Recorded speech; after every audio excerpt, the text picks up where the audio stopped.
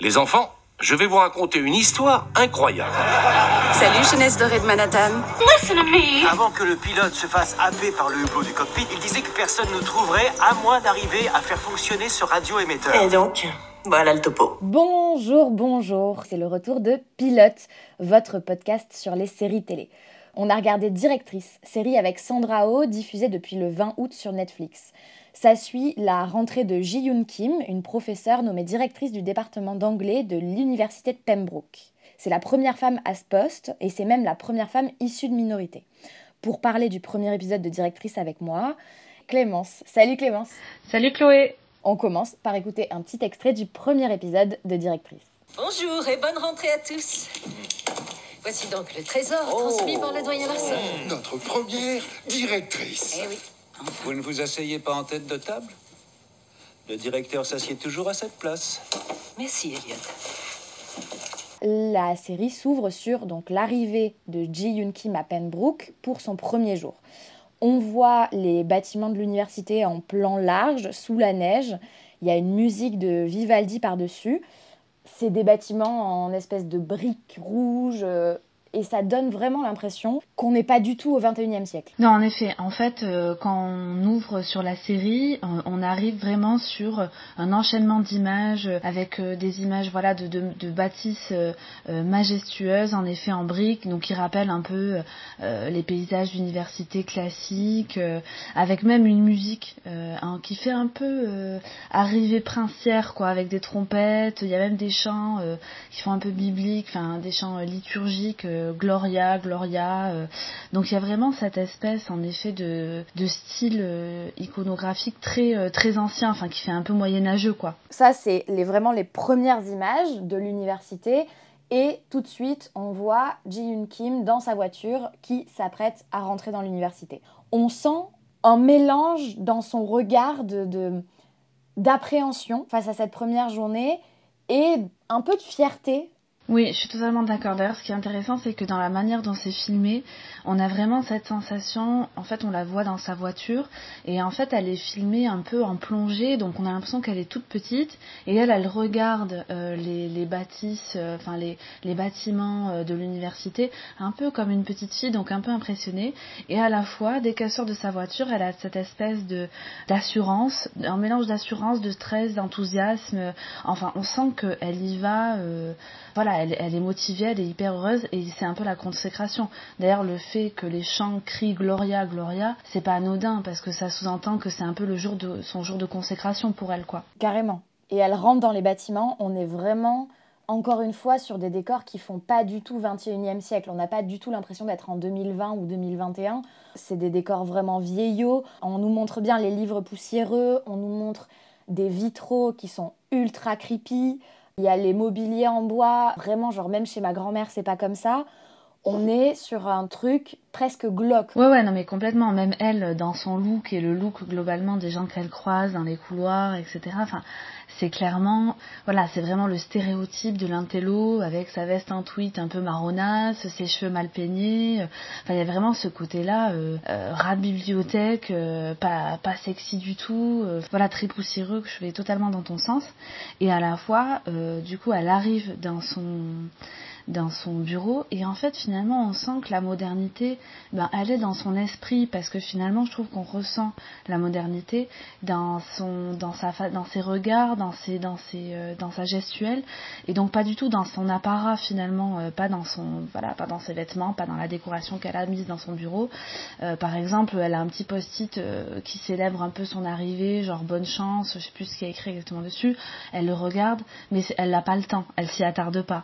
Par exemple aussi, elle a un petit cadeau sur son bureau, elle déchire sèchement l'emballage cadeau, l'emballage papier, et en plus ce qu'elle découvre c'est un espèce de petit écriteau en métal où il y a écrit je crois l'emmerdeuse des emmerdeurs ou un truc comme ça, ou la reine des emmerdeurs, je sais plus. En anglais c'est plus vulgaire, c'est fucker in charge of fucking fucks. Qui donc lui est offert par son ami Bill. Et vraiment, déjà, l'emploi de fuck, on sait qu'en anglais, aux États-Unis, où ils sont très puritains, fuck, c'est un peu le mot interdit, quoi. Et je trouve que c'est ce truc-là, ce détail-là qui nous replace dans le contexte aujourd'hui. Je suis complètement d'accord avec toi. Moi, jusqu'à maintenant, j'étais vraiment persuadée qu'on était il y a vraiment longtemps, quoi. Je pensais qu'on était dans les années, j'en sais rien, 70, 80. Enfin, je pensais vraiment qu'on était dans des années passées, quoi. Ouais, parce qu'en plus, dans les couloirs et dans le bureau, mais notamment dans le bureau, il y en a plusieurs, il y a des espèces de portraits, des espèces de peintures à l'huile de vieux mecs aux cheveux blancs. Alors déjà que des hommes vieux, sûrement des anciens directeurs ou des anciens professeurs un peu illustres. Et ça donne vraiment l'impression d'être, ouais, comme tu dis, dans les années 70 au mieux, quoi. Mais ça pourrait être dans les années 50, je te dirais oui. Et en même temps, c'est assez intéressant parce que ça veut dire qu'on va de toute façon avoir un peu ce combat entre un truc un peu moyenâgeux, un système un peu moyenâgeux dans ses codes, dans son apparence et tout, et une modernité qu'on ne peut pas empêcher, en fait, qu'on ne peut pas retenir. Et je trouve que du coup, on le sent très bien dans cette première scène. Et en fait, la fin de la première scène est très intéressante parce que là, pour le coup, elle nous donne le ton de la série. C'est que donc elle s'assoit dans sa chaise de directrice, un peu fière et tout, un peu contente. Elle s'appuie sur la coudoir et là, la coudoir cède et donc elle se renverse. Et ce qui est drôle en fait dans ce petit détail qui relève plus du petit gag un peu scénaristique, c'est que on comprend que la tâche elle va pas être facile en fait. Oui, et puis c'est vraiment la dernière image qu'on voit avant le générique. Le générique qui est très très simple, c'est un écran noir avec le titre. Sauf qu'il n'y a pas écrit directrice, il y a écrit le titre en VO qui est The Chair. Sachant que The Chair ça veut dire directrice, enfin c'est son poste, mais ça veut aussi dire la chaise. Et donc c'est un espèce de clin d'œil par rapport à ce titre en VO. Ici est une liste de noms. Tous ces gens sont ceux qui ont les salaires les plus élevés et le moins d'élèves dans votre département. Pour votre première semaine, je suis désolé. Tous ces professeurs sont indispensables. Je vous en prie, ce ne sont que des vieillards. En moyenne, ils ont 5 élèves par cours. Écoutez, je ne nie pas leur riche contribution aux lettres américaines, mais... Nous avons proposé des forfaits de retraite très généreux. Et donc, avant de sortir le bâton, vous pourriez peut-être utiliser votre persuasion. J'ai quelques idées sur la façon d'augmenter les inscriptions. Elle vient donc d'être nommée directrice du département d'anglais. On comprend très vite qu'elle était déjà dans l'université de Pembroke avant, qu'elle était professeure là-bas. On sait qu'elle a 46 ans, on sait qu'elle est maman. Il n'y a pas de papa, d'après ce qu'on comprend dans l'épisode. Il y a le père de Ji-Yoon Kim qui s'occupe de cette petite fille. Et voilà, le défi principal de la nouvelle directrice, ça va être d'amener Pembroke dans le 21e siècle. C'est ce que lui dit le directeur de l'université dans l'épisode 1. Ce qui est cool avec elle, c'est que je trouve qu'on découvre tout de suite, très très vite, et on le sent, qu'à la fois elle a un côté très sage et très patient, et à la fois extrêmement déterminée et engagée. Dans les premières scènes, on voit que vraiment, elle a accepté ce poste, pas du tout pour le côté faste, pour la promotion, pour le statut, etc. Mais vraiment parce que son but à elle, c'est de faire rayonner la langue anglaise, et notamment la littérature anglaise, la faire rayonner au mieux. En effet, au XXIe siècle, elle le dit très vite d'ailleurs, il y a une vraie décroissance de l'intérêt des étudiants pour cette discipline, parce que maintenant, ce qui marche le plus, c'est genre le commerce, le codage et les sciences de l'ingénieur, je crois que c'est ça qu'elle cite. Et en fait, elle, vraiment, son but, c'est de faire rayonner les lettres. Et ce qui est intéressant d'ailleurs, on le voit très bien dans la scène de la réunion qui est au tout début de l'épisode. Elle se réunit avec tous les professeurs de lettres qui font partie de l'université. Et là, en fait, elle s'assoit parmi eux comme d'habitude. Et c'est un des autres professeurs, un des vieux, qui lui dit « Mais non, normalement, le directeur ou la directrice se met au bout. » Au final, elle se met au bout de la table pour présider la réunion. Mais tu sentais qu'elle aurait très bien pu faire sa réunion sans être au bout de la table, en fait, qu'elle s'en fichait complètement. Pour elle, être directrice, c'est pas faire péter le galon, quoi. Enfin, je veux dire, elle est pas contente de se dire « Je suis la chef ». En fait, elle est juste extrêmement engagée. On sent qu'elle est pas là pour le prestige. On sent qu'elle est là par la passion. Et au-delà de ça, elle a accepté un poste où elle avait totalement conscience des difficultés qui existaient déjà, parce qu'on comprend très vite que l'ancien directeur du département d'anglais, avant qu'elle reprenne le poste, c'était donc Bill, qui était son ami. Elle était déjà au courant, moi j'ai l'impression en tout cas qu'elle savait que la tâche allait être dure avant même d'accepter ce poste-là et de se retrouver face au directeur qui lui dit « il faut que tu vires 3 personnes, il n'y a pas assez d'élèves, il faut que ça change, etc. » Elle le savait avant le jour de cette rentrée. Oui, c'est ça. Et en fait, ce qui est intéressant, c'est que dans toutes les difficultés auxquelles elle fait face, on retrouve finalement des difficultés auxquelles on a l'impression d'être tous un peu confrontés maintenant dans nos vies ou dans nos métiers, etc. Déjà, il y a cette notion en effet du chiffre, de se dire il n'y a plus assez d'élèves. Il faut qu'on attire les élèves, il faut qu'on séduise davantage. Donc ça veut dire aussi il faut qu'on réfléchisse, il faut qu'on repense notre image, notre contenu, qu'on se vende un peu mieux. Et je trouve que c'est un truc très très contemporain de se demander ça, tu vois, d'avoir toujours enfin ça a toujours existé bien sûr, hein, mais aujourd'hui on a vraiment la sensation que ça a intégré un peu tous les milieux, tous les domaines, tous les métiers, cette notion-là du chiffre, de se dire il faut qu'on séduise, il faut qu'on attire plus de gens. Et en parallèle, elle est confrontée à des professeurs qui sont vieillissants, qui font pas du tout partie de la jeune génération qui est sensible au fait de présenter leur savoir sous un angle plus attractif, attirant, et qui du coup ont l'impression qu'ils vont devoir travestir leur mode de pensée, leur savoir, pour pouvoir finalement attirer plus d'élèves. Et je trouve que cette question-là, elle revient énormément et c'est un immense défi pour elle parce que elle, ça se voit qu'elle est persuadée que elle peut présenter, on peut apprendre les lettres d'une manière moins élitiste, moins vieillissante, mais à la fois elle doit convaincre tous ces professeurs plus traditionnels, on va dire, que c'est elle qu'elle a raison et qu'ils en sont capables. Et ça, c'est un défi, c'est un défi immense pour elle, quoi. Juste, je fais une petite parenthèse pour ceux qui auraient jamais regardé un film américain avec des teenagers. L'université aux États-Unis, c'est pas du tout comme en France. En France, c'est gratuit. Aux États-Unis, les universités sont extrêmement chères. Et c'est pour ça qu'il y a cette histoire de chiffres et de nombre d'inscriptions et de tout ça, quoi. D'autant plus dans les universités prestigieuses.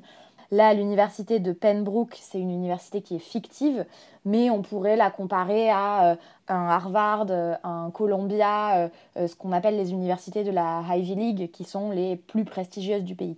Voilà, je referme cette parenthèse. Ce qui est très intéressant, c'est que tu dis, elle a conscience de ce côté chiffre, mais à la fois, évidemment, ce n'est pas sa motivation à elle. Et en fait, c'est exactement ce qui fait que elle, c'est le personnage principal, et c'est un personnage principal qui représente finalement un personnage de sage. Elle porte vraiment la sagesse parce que en fait, elle a à la fois conscience de tout un versant économique, business et tout qui n'intéresse pas. Et quand tu veux être professeur de lettres, j'imagine bien que tu penses pas à gagner des sous ou à amasser des millions. Enfin, ton but c'est de transmettre ta passion, de transmettre ton savoir. Et en fait, elle a conscience de toute cette partie-là dont elle ne peut se défaire parce qu'en fait, s'il n'y a pas d'argent, il n'y a pas de prof, s'il n'y a pas de prof, il n'y a pas d'école. Donc, il faut qu'elle fasse avec. Et à la fois, il y a toute cette passion des lettres qui doit perdurer et ça, elle en est persuadée. Et je trouve qu'à un moment donné, dans une scène, dans la scène de la réunion, elle donne une phrase, elle fait une citation où elle dit « Le savoir est à disposition partout, mais où trouver la sagesse ?» Et finalement, je trouve que ça résume énormément la situation qu'elle vit avec tous les professeurs là qu'elle doit gérer. C'est-à-dire que tous, c'est des savants, enfin, c'est des gens qui savent énormément de choses dans leur domaine, mais par contre, qui sont tellement enfermés dans leur point de vue et dans leur volonté de ne pas bouger, de ne pas changer le système établi, que finalement ils en deviennent un peu stupides et contre-productifs, et du coup ils n'arrivent pas à être sages. Ce qu'elle est, elle, par contre. L'autre personnage très présent dans le premier épisode, c'est Bill Dobson. C'est l'ancien directeur qui est aussi professeur au département d'anglais, qui est joué par Jay Duplass. La première fois qu'on le voit, c'est pendant la fameuse scène de la réunion. Alors, il n'y est pas, mais il y a un montage alterné qui nous montre ce qu'il est en train de faire pendant qu'il devrait être à la réunion. En fait, il vient de déposer sa fille à l'aéroport parce que sa fille part à l'université.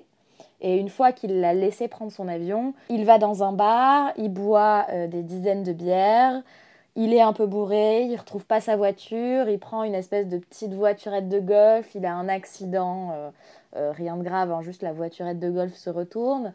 On comprend très vite qu'il est plutôt penché sur l'alcool.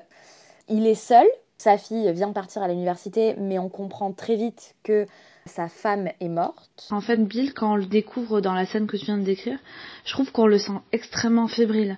En fait, ce qui est très intéressant, c'est que il essaie pas du tout de jouer le parent fort. Beaucoup de parents, quand leurs enfants partent à l'université, ou en tout cas déménagent et tout loin pour faire leurs études, beaucoup le vivent super mal, mais en vrai, font semblant que tout va bien se passer, et veulent plutôt rassurer leurs enfants. Là, on est dans le cas contraire, c'est-à-dire que c'est lui qui est extrêmement fébrile. C'est sa fille qui le rassure. D'ailleurs, c'est très drôle parce que elle lui tient un discours qui est lui aussi très cohérent par rapport aux propos portés par la série, puisqu'elle lui dit, tu sais, de nos jours, on traîne plus ces casseroles indéfiniment, on les met sur la table, en gros on accepte nos démons, et comme ça on passe à autre chose et tout. Sous-entendu, maintenant c'est un nouveau temps, en gros c'est ringard de traîner ces casseroles. En gros elle lui dit, bah voilà, avance dans ta vie, parce que c'est trendy aussi, parce que c'est comme ça qu'on fait maintenant, genre be yourself, voilà. Et donc c'est assez intéressant parce que il y a de nouveau cette dualité Moyen-Âge, nouveau temps, et à la fois ça nous présente du coup un Bill archi fébrile, comme tu dis. Il a ce côté un peu boulet en fait, dès le début. Il a presque un côté enfantin, quoi. On se demande entre lui et sa fille, alors même si la scène avec sa fille est très très courte, on se demande qui est l'enfant, quoi. Qui est l'enfant, ouais. Qui est le parent. Il y a vraiment ce côté, cette espèce d'inversion des rôles.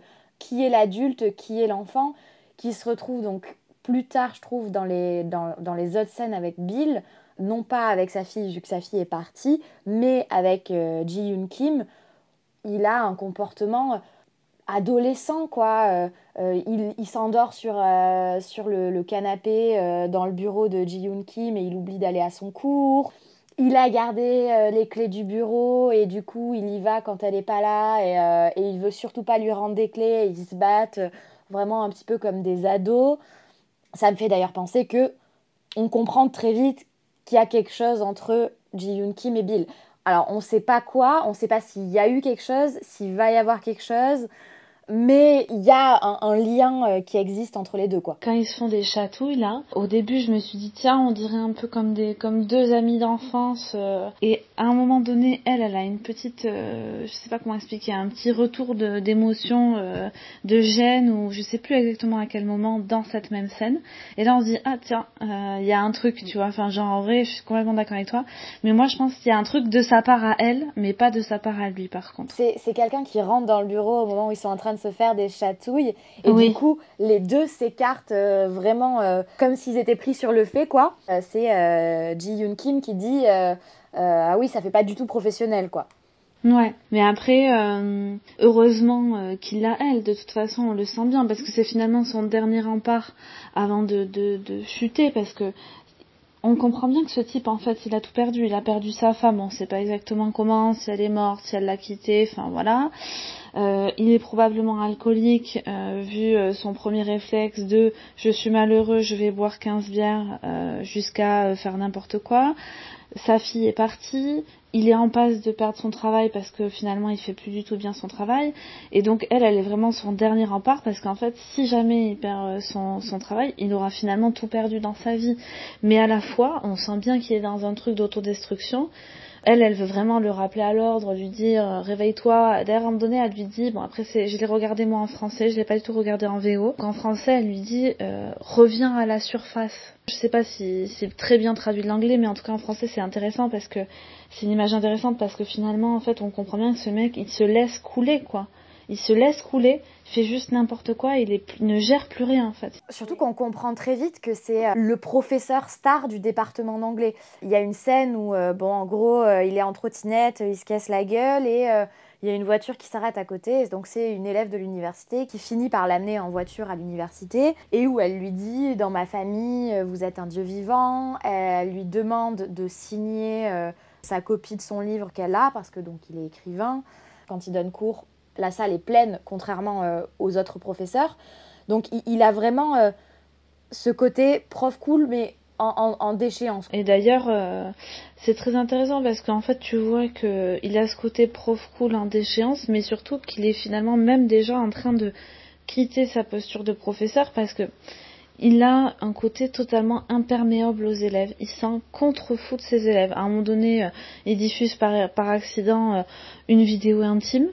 Et alors que n'importe qui se soucie de ses élèves, qui est connecté dans ce moment-là avec ses élèves, aurait refermé l'ordi pour couper la vidéo, lui finalement il regarde la vidéo sur l'ordi comme s'il y avait personne autour de lui. Il est complètement, il est imperméable, il se détache complètement. Alors tu vois, moi je l'ai pas senti comme s'il était imperméable aux élèves et à ce que pouvaient penser les élèves.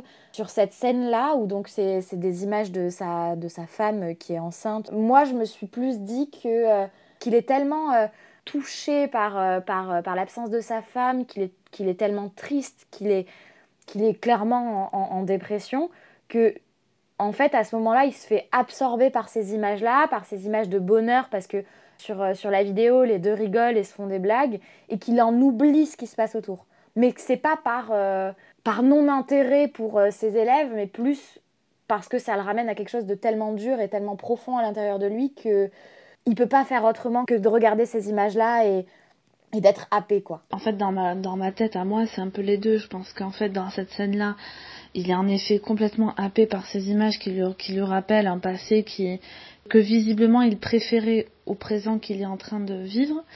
Mais je pense qu'aussi il y a du désintérêt, parce que pour moi, ce qui confirme qu'il y a du désintérêt, il est plus happé, concentré sur son propre petit malheur que sur l'intérêt de ses étudiants. C'est la scène finale, c'est la scène où notamment il commence à parler de fascisme et d'absurde, il commence à évoquer des choses comme ça, et qu'en fait globalement les étudiants commencent tous à le filmer avec leur téléphone. Ils ne s'en soucient même pas d'ailleurs, et je pense qu'ils ne remarquent même pas qu'ils sont tous en train de le filmer, de se moquer de lui. Ils froncent les sourcils, ils commencent à se dire le prof il a perdu la boule. Il va même jusqu'à faire un salut nazi pour un peu rendre son cours vivant, ou je ne sais pas. Et ça crée la stupeur dans l'assemblée, mais lui il semble pas du tout capter ça. Et moi c'est ça qui me fait me dire qu'il y a du désintérêt, qu'il est complètement dans sa bulle, auto-centré. Il capte pas du tout que les élèves sont pas avec lui en fait, sont pas concentrés sur son cours. En fait, je suis en partie d'accord avec toi et en partie je suis pas d'accord, parce que par exemple, il y a un moment avant le salut hitlérien dont tu viens de parler, juste avant, il commence son cours en disant, il les regarde un peu tous et il leur dit ok, qui a préparé le cours d'aujourd'hui? Et il y a, je sais pas, une vingtaine d'élèves qui lèvent la main, et puis il leur fait demander qui a vraiment préparé le cours? Et là, il y en a la moitié qui baissent la main, même plus que la moitié, il reste 2 personnes qui lèvent la main. Et ça les fait marrer, il leur fait une petite blague. Je trouve qu'il essaye d'être en interaction avec eux, notamment sur ce moment-là, et de les intéresser et de les amener à écouter son cours. Pour moi, c'est pas qu'il est dans sa bulle et qu'il est hermétique à ce qui se passe autour de lui, notamment sur la fin de l'épisode dont tu as parlé, où il parle de fascisme, d'absurdité, etc. C'est qu'il est tellement passionné par ce qu'il raconte qu'il part trop loin. Oui, après de toute façon on le voit tout au long du premier épisode, à tous les égards dans lesquels on le voit, toutes les scènes, il a ce côté excessif, ça c'est sûr, je suis d'accord avec toi, je pense qu'il part trop loin, il est no limite. Mais c'est intéressant aussi parce que, on va le voir juste après, mais avec finalement les personnages des professeurs un peu âgés, la problématique c'est finalement que les cours sont pas assez vivants. Lui, c'est pas cette problématique-là, c'est en effet pas que ses cours manquent de vie, c'est que presque il y en a trop, et du coup il y a même un côté sans filtre. Alors qu'aujourd'hui, la modernité prône plus d'authenticité, plus de vérité, plus de parole, la libération de la parole sur tous les thèmes, etc. Et à côté de ça, il y a une culture du filtre à plein d'égards, quoi. Et du coup, ça les gêne, finalement, ces jeunes gens, que lui soit complètement loufoque. Ça me fait penser un peu, il y a un autre personnage, c'est Yasmine McKay, qui est professeure, en gros, en cours de titularisation, qui est la plus jeune de l'équipe pédagogique du département d'anglais. Son cours s'intitule « Le sexe et les romans ». Et en fait, son cours est plein, il y a vraiment plein d'élèves qui s'inscrivent, il y a une liste d'attente pour pouvoir assister à ces cours, alors qu'en même temps, il y a un autre prof d'anglais qui s'appelle Elliot Rance, qui donne un cours sur l'histoire de la littérature américaine au XIVe siècle. Je ne sais plus si c'est le XIVe, le XVe siècle, bref. Un truc qui fait beaucoup moins bander. Elliot Rance vient voir Yasmine McKay à la fin de son cours et lui dit « Votre cours s'appelle vraiment Sexe et roman ?» Et le temps qu'elle lui réponde, il s'est déjà barré, quoi. Parce que lui, par rapport à sa vision, c'est trop trash. Il y a vraiment cette espèce de clash entre... moderne et jeune, et où tu vois, quand on voit pas ce qui se dit dans le cours sexe et roman, mais on se dit qu'elle non plus, elle doit pas avoir de filtre. Oui, alors que par contre, elle, je trouve que contrairement à Bill, tu sens qu'elle a une finesse et elle est très habile, pour le coup. Dans le sens où, par exemple, la directrice du coup lui demande de faire patte blanche et d'essayer de faire de co-animer des cours avec le vieux professeur qui de base la dédaigne, mais histoire de lui montrer qu'il y a d'autres façons d'animer le cours. Elle, clairement, ça l'emmerde, ça la fait chier, mais à la fois elle comprend que c'est aussi dans son intérêt, que le but c'est globalement aussi que tous les professeurs arrivent à tous avancer dans la même direction, et aussi qu'elle arrive à sa titularisation, parce que elle c'est son but aussi. Du coup ça la rend touchante, parce que tu sens qu'elle est capable de s'adapter, ce qui en effet n'est pas du tout le cas de Bill ou des autres profs.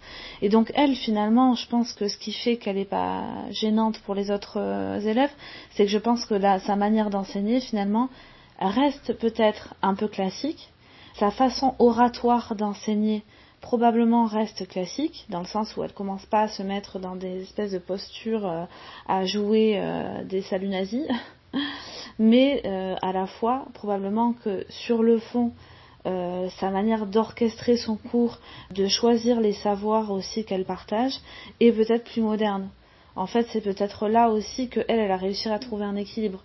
Et finalement, elle est un peu l'exemple de la bonne prof. En tout cas, dans la vision de Ji-Yoon Kim, parce qu'il y a un moment où elles se retrouvent toutes les deux dans le bureau de la directrice, et Ji-Yoon Kim lui demande de faire son cours avec Elliot Rance, donc de fusionner leur classe, pour permettre à Elliot Rance d'avoir des élèves, parce qu'il n'en a quasiment pas, et que le risque, c'est qu'il se fasse virer. Et Ji-Yoon Kim dit à Yasmine McKay, de toute façon, tu es brillante, tu es géniale, tu es une professeure exceptionnelle, donc tu vas y arriver. Et elle voudrait que tous les professeurs soient comme ça. Elle veut que ce soit elle qui fasse un fameux discours qui est évoqué plusieurs fois dans l'épisode. Le directeur de l'université refuse que ce soit Yasmine McKay qui le fasse, mais Ji-Yoon Kim, elle veut que ce soit sa professeure favorite. La problématique qu'on a avec les profs vieux là, donc Elliot, mais aussi Joanne, qui sont vraiment les deux profs qu'on voit le plus dans la catégorie ancien de l'école, c'est qu'en fait il y a un vrai dédain pour la jeunesse. Ils sont vraiment dans une caricature, enfin les deux personnages, je trouve, portent vraiment une caricature du dédain de la jeunesse, de la modernité, et du coup, fatalement, vu qu'ils méprisent la modernité, en fait, quelque part, ils méprisent leurs élèves, puisque leurs élèves sont fatalement plus jeunes qu'eux, et puisque eux, ils sont plutôt maintenant anciens, ils ont un vrai écart générationnel avec eux, et c'est probablement ça aussi qui fait qu'ils n'ont plus d'élèves dans leurs cours, c'est qu'en fait, ils n'arrivent plus à communiquer leur savoir de manière à ce que les élèves s'y intéressent. En fait, leur savoir n'a pas à changer, parce que probablement que la jeune professeure Yasmine a exactement le même savoir qu'eux.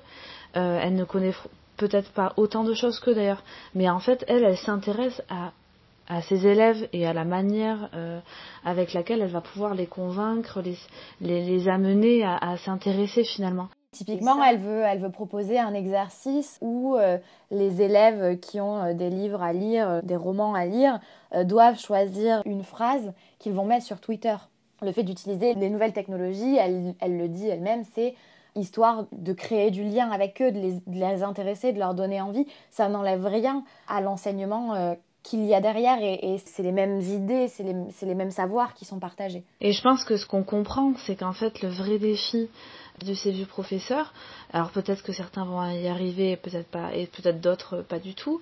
Mais pour eux, en fait, c'est de comprendre que se moderniser, c'est pas brader son authenticité, c'est pas brader son savoir, ça c'est pas amoindrir la noblesse de ce savoir, c'est au contraire le rendre plus populaire, ça veut dire plus accessible, et du coup lui donner un rayonnement rêvé, parce que eux, leur rêve évidemment, c'est que tout le monde ait le savoir qu'ils ont eux. Comprendre que le dispenser d'une manière plus moderne, c'est aller dans le bon sens, c'est un peu ça finalement leur défi, mais pour l'instant ils sont un peu campés sur leur position, et on le voit aussi à travers Joanne, notamment dans la scène de l'entretien lorsqu'elle porte plainte là. Une petite explication à ceux qui n'auraient pas encore vu le premier épisode. Joanne, c'est une des professeurs du département d'anglais qui est là, on apprend depuis 32 ans. On voit à un moment, un de ses cours, elle a un peu plus d'élèves qu'Elliot Rance, mais bon, s'il y en a 10 dans la classe, c'est vraiment un max. Et ils n'ont pas l'air vraiment très intéressés par ce qu'elle leur raconte. Et donc, ce qui se passe, c'est que, premier jour donc, de la rentrée, elle découvre que son bureau a été déplacé au sous-sol, en dessous de la salle de gym. C'est un cagibi, quoi. C'est à peine plus grand que le placard dans lequel est Harry Potter, quoi. Elle comprend pas pourquoi on lui fait ça. Et c'est sur les conseils de Ji-Yoon Kim qu'elle va voir donc Titre Neuf, qui est une espèce d'association de l'université, un truc pour venir aider les élèves ou les professeurs quand elles ont des problèmes de harcèlement, de sexisme, etc. Elle se retrouve face à une jeune femme pour venir plaider son cas et dire « Mon bureau a été déplacé et ce n'est pas normal », d'autant plus que sur l'intégralité des professeurs du département, je suis la seule dont le bureau a été déplacé et il se trouve que je suis la seule femme. Ce qui est très intéressant, c'est qu'elle vient pour déposer une plainte ou en tout cas faire remonter ce mécontentement. Elle le base très clairement tout de suite sur une base de sexisme, puisqu'elle met tout de suite en avant en effet le fait qu'elle est la seule professeure femme à avoir subi ça. Et en fait, ce qui est très drôle, c'est que du coup, elle parle quelque part de féminisme. En disant ça, elle sous-entend ça, et à la fois, elle est totalement dans le mépris avec la jeune femme qui l'écoute. Jeune femme qui, 2 minutes plus tôt, s'est baissée pour ramasser, je sais pas, un papier, je sais pas exactement quel objet, qui était en mini-short, en se baissant, à afficher un peu ses fesses, enfin bref.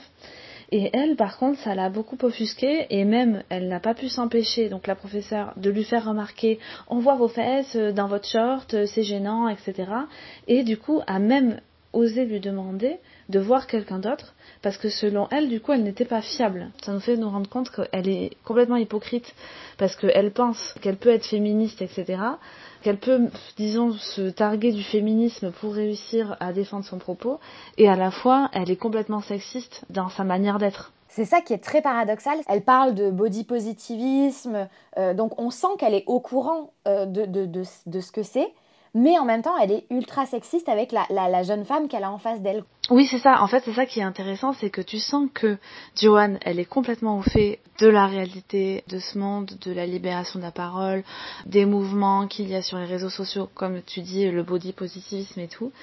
Et à la fois, elle peut pas s'empêcher d'avoir un espèce d'instinct traditionnel qui ressort comme ça, où du coup elle méprise les jeunes femmes, et notamment les jeunes femmes qui s'habilleraient pas convenablement selon elle, quoi. Donc en gros qui montrent leurs jambes, ou probablement qui ont un décolleté trop plongeant. Et finalement c'est dommage, parce que ça montre que elle est loin, est très très loin, encore une fois, de ce qu'elle devrait apporter à ses élèves, parce que en tant que femme justement d'un âge un peu plus mûr, elle devrait pousser les jeunes femmes, normalement, avec sagesse, à être beaucoup plus libres et à s'exenter de la vie des autres, du regard des autres. Et finalement, elle s'en fait vraiment le bourreau un peu. Ça la met dans le même panier que les autres professeurs du département, les autres professeurs qui sont plutôt âgés, sont plus près de la retraite que du début de carrière, quoi, qui sont tous des hommes blancs. On aurait pu se dire qu'elle était différente, et elle est un petit peu différente, mais elle se rapproche d'eux sur certains points, sur le dédain, que ce soit le dédain des nouvelles technologies, des nouvelles manières d'enseigner, et le dédain de la nouvelle génération aussi. Parce que dans les autres personnages, donc on a une multitude de professeurs qu'on voit très peu dans ce premier épisode, Et puis en plus, moi j'ai l'impression qu'il y a une espèce d'uniformité. C'est tous le même personnage. On va pas aller chercher la particularité de chacun. Ils sont tous là. Ils disent une phrase par-ci par-là, mais en fait, ils représentent un espèce de cliché. On va pas trop au-delà de ce cliché-là, pour l'instant en tout cas. Justement, c'est ça qui est intéressant, c'est que je pense que pour l'instant, dans ce premier épisode, on nous a fait un espèce d'effet de masse. On est vraiment dans une dualité hyper manichéenne qui est d'un côté les jeunes, d'un côté les vieux, et donc quelque part d'un côté le bien, d'un côté le moins bien. Ce qui est intéressant, c'est de se demander qui maintenant, dans les prochains épisodes, va un peu fendre cette frontière. Qui va réussir à se dire « Ok, je vais vers les jeunes, je m'inspire des jeunes et j'essaie de faire des efforts ». Qui en revanche va rester campé dans ses positions. Est-ce que par exemple la directrice mais aussi la jeune professeure Yasmine vont parvenir à rester aussi sages et habiles qu'elles l'ont été jusqu'à maintenant? Est-ce qu'à un moment donné elles vont pas céder un peu à la colère et à l'impatience? Donc voilà, c'est aussi toutes ces questions-là qu'on va se poser sur les prochains épisodes. Et bien justement, est-ce qu'on regarde l'épisode 2? Moi perso de ouf, je pense que c'est la série pour l'instant, de tout ce qu'on a regardé, qui m'a le plus plu. Vraiment. Et pourtant, on a regardé Grey's Anatomy, qui est quand même, pour moi, l'une des séries cultes. Mais celle-ci, particulièrement, en fait, je l'ai trouvée très bien écrite, très très cohérente dans son propos, hyper intrigante pour la suite. Tu vois, moi, je suis pas aussi dithyrambique que toi. Je suis plutôt même mitigée.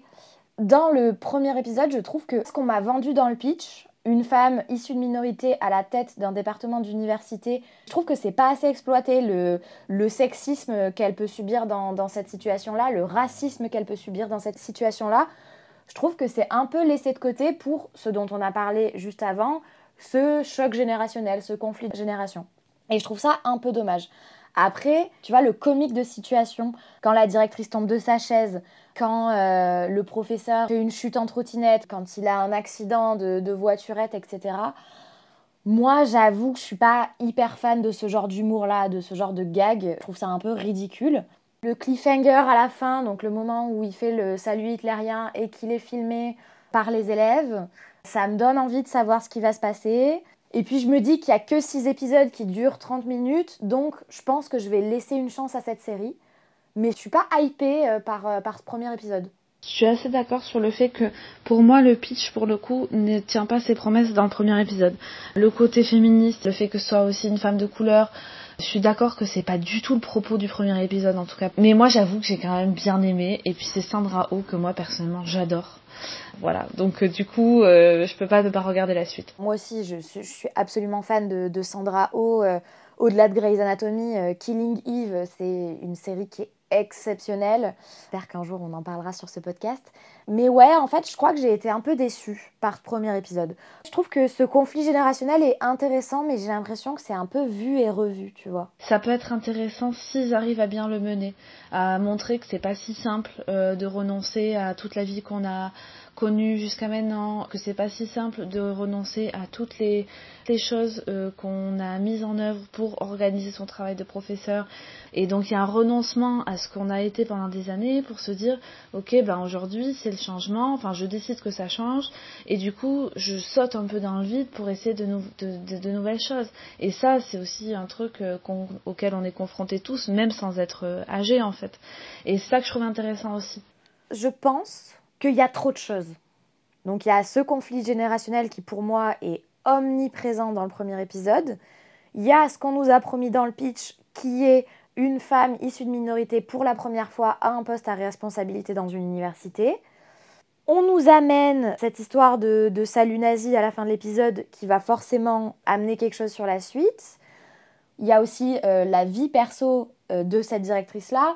On sent, on se l'est dit, qu'il va y avoir une histoire sentimentale entre Ji-Yoon Kim et Bill Dobson. Il y a un choix qui n'a pas été fait. Peut-être que je serai surprise sur la suite. Bah écoute, on verra bien. On verra bien, exactement. Bah d'ailleurs, on va peut-être tout de suite regarder la suite. En tout cas, merci de nous avoir écoutés. C'était Pilote, le podcast sur les premiers épisodes de séries télé. Et on se retrouve bientôt pour une autre série.